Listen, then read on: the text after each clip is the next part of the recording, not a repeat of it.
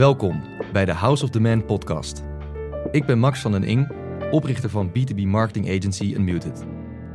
Samen met Jonas van der Poel, onze Head of Content Marketing, bespreek ik elke week een onderdeel van het nieuwe B2B marketing playbook.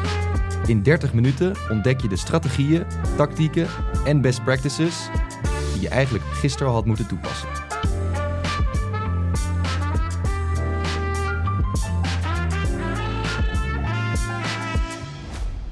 Max, vertel. Hoe is het? Jonas, het gaat goed. Het is een best drukke week, best een drukke periode. Zeker. Het is echt heel apart. Nou, niet apart. Maar het is heel mooi om te zien hoeveel interesse er is in Unmuted, in B2B marketing. Bij ons komen werken, met ons komen werken. Ja, ik krijg er een grote glimlach van op mijn gezicht. Maar tegelijkertijd, ja, het vergt wel veel aandacht om de juiste keuzes te blijven maken.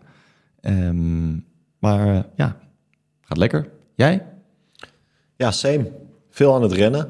Maar het voelt wel alsof ik aan het rennen ben in de juiste richting. Je bent niet aan het hardlopen, maar je bent aan het rennen. Sprinten in werk. Juist. Ja. Cool. Nee, leuk. Dus er gebeurt echt een heleboel. Ja. En er worden voor onze klanten een heleboel vette strategieën neergezet en uitgewerkt. Dus ik heb het lekker druk. Op een goede manier. Mooi zo. Zullen wij meteen eens even doorgaan naar de LinkedIn-post van de week? Ja, wil jij die misschien introduceren? Want je hebt het er al de hele week over. Ja, zeker. Anthony Pieri. Iemand die echt wel veel toffe content ook publiceert op LinkedIn. Echt wel hele relevante soort van product marketing-achtige posts. Heeft hele mooie visuals ook altijd erbij. Hij geeft het gewoon altijd heel helder vorm en schrijft er ook heel helder over verschillende aspecten van marketing, product marketing. Ja. En hij schrijft nu eigenlijk over de verschillen tussen horizontale en verticale startups of horizontale en verticale productenplatformen. Ja. En dan eigenlijk is het begin van de post van wie heeft het voordeel tussen die twee. Nou, even voor de luisteraars. Het verschil tussen een verticale en een horizontale start-up. Een verticaal product is vaak een soort point solution. Dus een hele duidelijk afgebakende of geïdentificeerd probleem of kans. En daar speelt het product op in. Over het algemeen heb je te maken met een duidelijke decision-making unit. Die liggen van bepaalde dingen wakker 's nachts. Dat zijn problemen die ze willen oplossen. Daar kan je dus ook je marketing op richten. Vaak kan je dus echt heel diep inzoomen op die doelgroep. En al je content en al je campagnes en al je features echt creëren als een soort mantel. Een comfortabele mantel voor die doelgroep. Tegelijkertijd, ja, er zijn ook wel wat mindere zaken of mindere aspecten van een verticale benadering. Is dat over het algemeen je doelgroep wat kleiner is. Je zal minder snel wereldwijd bekend worden, want dat is niet relevant. Nee. En daarom zal ook soort van het verhaal wat je naar de wereld kunt brengen iets minder groot en meeslepend zijn, omdat het gewoon voor heel veel mensen totaal irrelevant is. En aan de andere kant heb je dus de horizontale startups, hele brede. Nou, die hebben dus heel veel uitdagingen om zichzelf te positioneren, omdat ze vaak voor bijna iedereen zijn. Ja. Voorbeelden zijn bijvoorbeeld een Calendly voor het boeken van een meeting in iemands agenda, Miro, een whiteboard. Ja, dat kan gebruikt worden door een student die iets van huiswerk moet maken, maar ook door een corporate die een organogram wil tekenen of door een design agency die een sprint wilt maken of een designer die een wireframe wilt maken. Dus dat is voor iedereen en dus voor niemand. Dat is altijd het grootste probleem met het positioneren ervan. Tegelijkertijd, je hebt een gigantische total addressable market. Je kan een groots en meeslepend verhaal ophouden. En je kan over het algemeen wereldwijd bekend worden. En dat is natuurlijk ook super tof. Ja. Qua marketingtactieken en ook qua pricing zitten ook vaak grote verschillen tussen. Dus de verticale start-up die heeft vaak wat hogere pricing, omdat die echt een heel concreet probleem oplost. Vaak een handjevol concurrenten. Terwijl zoals de verticale start-up, de horizontale start-up is vaak gratis, €5 per user, €10 per user, dat soort pricingstrategieën. En als je een horizontale start-up bent, dan heb je vaak concurrentie uit alle hoeken, van Excel tot kleine tooltjes tot wat grotere tooltjes die toch ook weer features hebben gemaakt die overlappend zijn met dat wat jij hebt gecreëerd. Dus ja, je bent continu daarmee aan het worstelen. Ja. En je kan je absoluut niet toeleggen op één doelgroep en alles in jouw marketing en in je communicatie voor die persoon relevant maken. Nee. Dus daar zit gewoon een enorme messaging uitdaging in. Nou, Ja, zeker. hier... En het wordt ook vaak veel creatiever natuurlijk, zeg maar. Een Miro, generieker en creatiever brand is denk ik ook misschien wel wat meer belangrijk. En ja, bij die verticale start-ups kan je toch echt wel inzoomen op die doelgroep en je gewoon echt soort van die haarscherpe focus daarop richten. Ja. Weet je, Miro heeft genoeg aan een homepage headline als collaborate better. Ik weet niet wat er op die homepage staat, maar dat is zeg maar, het moet catch-all zijn en iedereen moet zich daarmee kunnen identificeren. Juist. En het lastige, en daar gaan we het zo meteen in het hoofdonderwerp ook meer over hebben. Veel start-ups beseffen niet dat ze een verticaal product hebben. Mm-hmm. Ze kijken naar andere start-ups. Hoe doen zij het? En dan pakken ze natuurlijk de bekende voorbeelden erbij. Ja. Maar de bekende start-ups, dat zijn heel vaak horizontale start-ups. Mm-hmm. En die kunnen inderdaad communiceren met collaborate better, make your team more effective, all in one. Dat soort leuzen, maar die worden vervolgens op de pagina's en in de content van verticale start-ups overgenomen. Want die denken, dat is goede copy. Terwijl ze daarmee dus eigenlijk volledig de plank misslaan. Ja, en het probleem is natuurlijk ook dat zij, de founder van bedrijven, van verticale start-ups, die zitten zeg maar vuistdiep in een bepaalde industrie. Dus die kent ook niet de voorbeelden uit andere industrieën van onbekende verticale start-ups in die industrie die het heel goed doen op dat gebied. Juist. Maar het zijn gewoon onbekende bedrijven voor de meeste founders. Precies. Dus ze hebben gewoon geen scala aan goede voorbeelden van hoe het zou moeten. Dus dat gaan wij ze vandaag vertellen. Ja, maar daarom is het ook zo leuk dat wij natuurlijk eigenlijk zoveel mogelijk, eigenlijk bijna alleen maar met B2B verticale start-ups producten werken. Mm-hmm. Dus wij graven juist wel diep in al die verschillende proposities die eigenlijk verticaal zijn gepositioneerd. Ja. Trekken daar lering uit en helpen daar onze klanten mee. Ja. Dus kan jij misschien even die wekker zetten? Ja, ik ga een beetje een kort wekkertje zetten vandaag. Want ik heb een meeting zo meteen. Nou, het is wat het is. Wekker staat. Het onderwerp van vandaag. Concrete proposities zullen zegevieren. Haha. Heel megalomaan. Wie had dat gedacht? Even terug naar de basis misschien meteen. Ja, wat versta jij onder een propositie? Ja, een propositie, dat is de waarde die je naar de markt brengt of naar de doelgroep toe brengt. Ja. Het pakket eigenlijk. Waar bestaat het uit? Wat betaal je ervoor? En wat krijg je ervoor? Of wat mag je ervan verwachten? Platgeslagen is dat een propositie. Zeker. En ik denk dat inderdaad wat je zegt, wat mag je ervan verwachten? Ik denk dat belofte een soort van kernwoord is hier. Ja. Zeg maar, wat beloof je klanten te zullen leveren met jouw product, dienst, et cetera? Niet te verwarren met positionering natuurlijk. Nee. Dat zijn twee termen die qua woord heel erg op elkaar lijken. Propositie en positionering. Het begint allebei met een P en er zitten letters O in en dat soort dingen. Ja. Even voor de goede orde. Positionering is hoe jij je positioneert in de markt ten opzichte van andere spelers of andere aangrenzende oplossingen. Ja. Dat is een compleet ander verhaal, gaan we het vandaag eigenlijk niet over hebben. Nee, en nog iets anders. Positionering en propositie zijn ook weer niet op één lijn te stellen met copywriting. Nee, absoluut Wat wel niet. Uiteindelijk de manier is om je propositie te communiceren. Juist. En het verschil tussen die drie is misschien leuk samen te vatten. Ik kwam vanochtend een voorbeeld tegen van Bandit. Dat is een European-based mobile app that allows its users to buy goods directly from the producers and save by purchasing in groups. Zij hebben als headline op hun homepage staan: buying groups cheaper than Prisjakt. Oké. Dus in die, zeg maar, het is misschien wel een leuk voorbeeld om te geven dat daar ook wel positionering wordt meegenomen in de headline, in de copy. En de propositie daar ook wel in naar voren komt. Maar dat blijkbaar soort van het differentiëren tegenover een competitor die waarschijnlijk meer gebruikt wordt als zijnde soort van goedkoper. Daar komen die drie soort van facetten best wel goed samen in de headline. Juist. Maar dan, We zijn natuurlijk met een reden hebben we dit onderwerp gekozen. Ja. Wij houden wel van een concrete propositie. Je ziet vaak dat startups die nog niet helemaal product market fit hebben gevonden, maar daar tegenaan hikken, moeite hebben met het concretiseren van eigenlijk hun aanbod, hun propositie. Ja. En dat vaak de product market fit startups, scale-ups, die hebben dat helemaal gekraakt. Ja. Die hebben dat kraakhelder. Wij hebben deze oplossing en voor die doelgroep en voor deze prijs.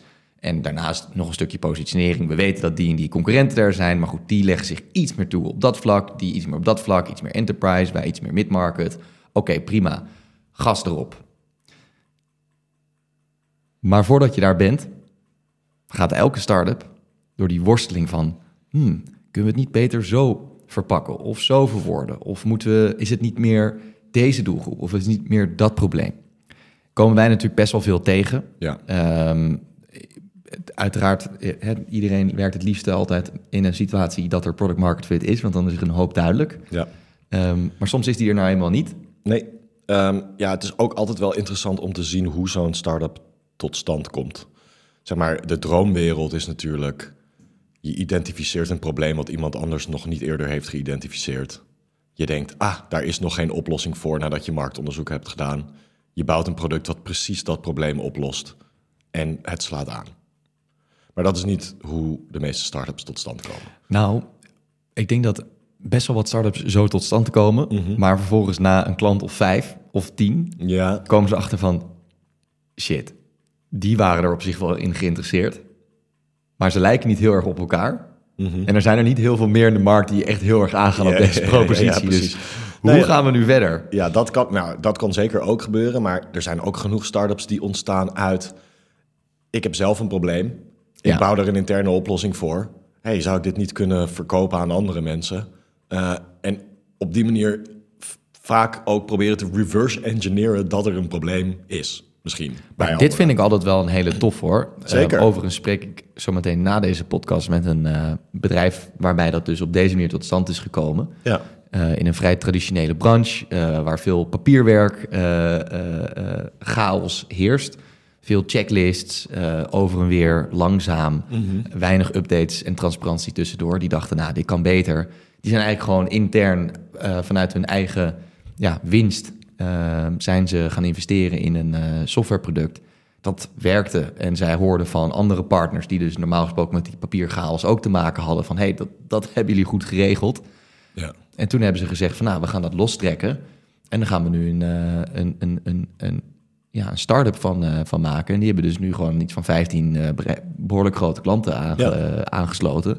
En die zien van, dit moet verder groeien. Dus die hebben bij ons aan de bel getrokken. Dus dat is heel tof. Ja, komt ook voor. Hartstikke mooi. Ja. Er zijn, zeg maar, elke start-up heeft een uniek verhaal. En maar vaak gaat het wel mis bij het soort van concretiseren van de propositie. Omdat ik denk dat veel start-ups niet helemaal duidelijk weten soms nog wat ze verkopen, überhaupt.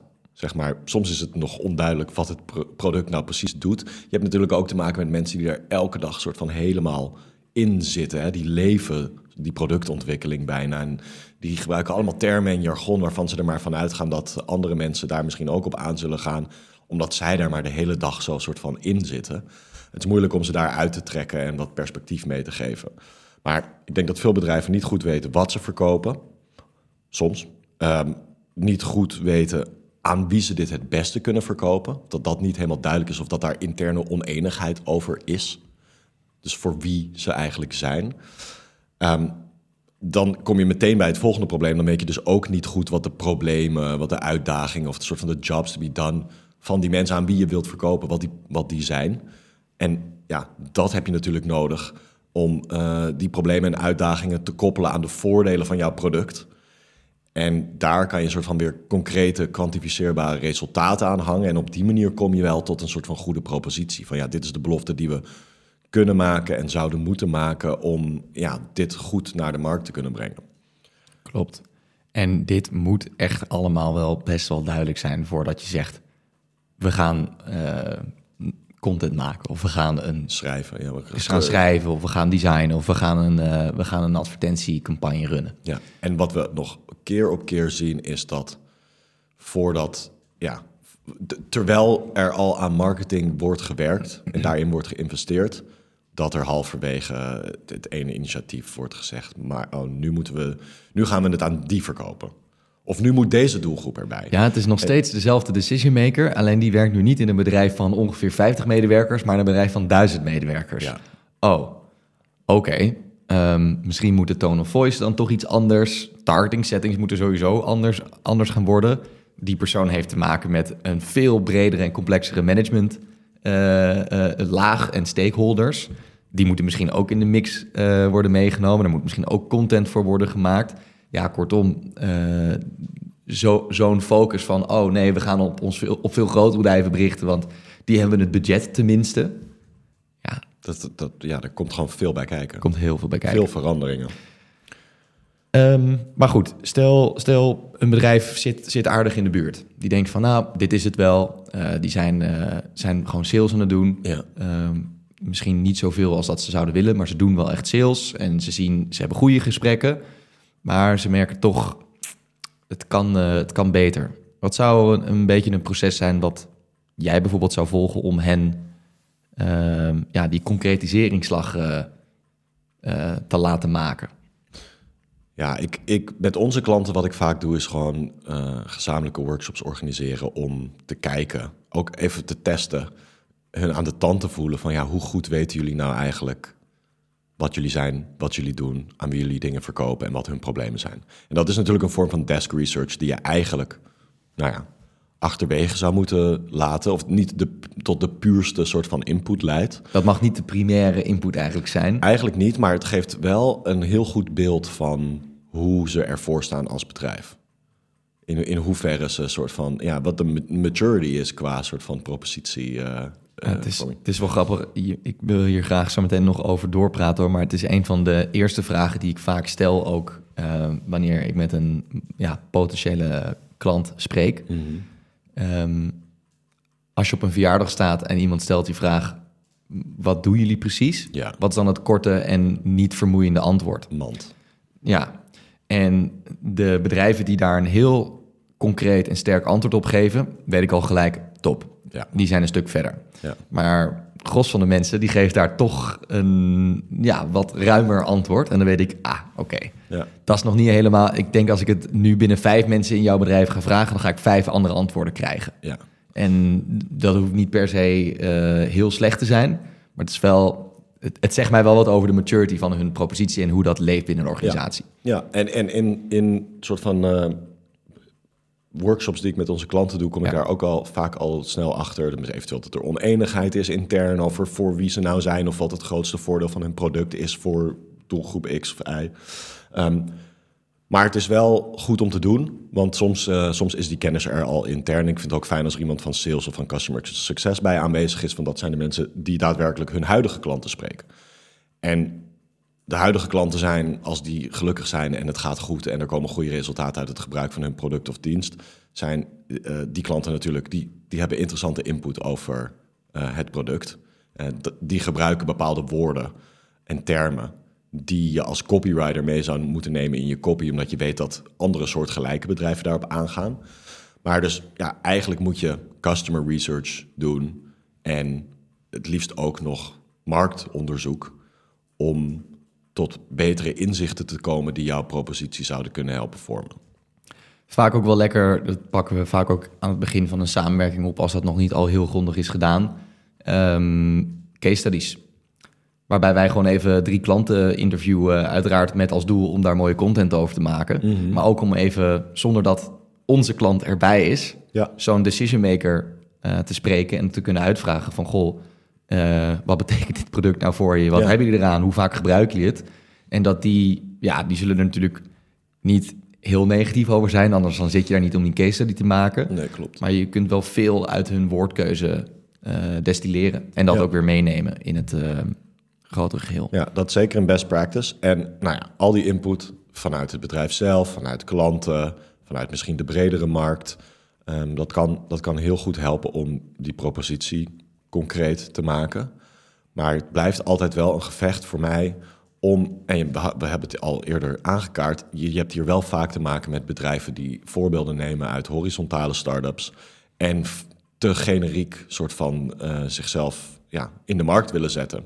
Ja. Die niet doorhebben dat als je precies weet dat jij verkoopt aan CFO's bij bedrijven van deze grootte in deze industrie, dat het gewoonweg beter werkt om die mensen direct aan te spreken in je copy bijvoorbeeld. Ja. Om gewoon echt te stellen, wij zijn oplossing X voor CFO's bij bedrijven in deze industrie, bij wijze van spreken. Het is misschien niet kort en bondig, maar dat is wel de soort van de haarscherpe focus die je mee zou willen nemen in je propositie, zodat wanneer die mensen het lezen, dat ze denken, dit is precies voor mij en dit is wat het doet en dit is hoe ik daar baat bij heb. Precies. En ja, dus ook uiteindelijk kan je in je copy natuurlijk ook weer de relevante woorden zoeken, waarmee je ook alweer je propositie wat duidelijker maakt.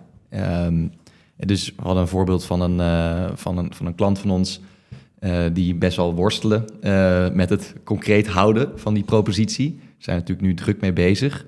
Maar zij gaven ook aan van we krijgen eigenlijk uit alle hoeken van investeerders, van partners, van interne teamleden allemaal verzoeken of we dat ook kunnen toevoegen aan de headline, aan de tagline, aan de about page, de bio en dergelijke.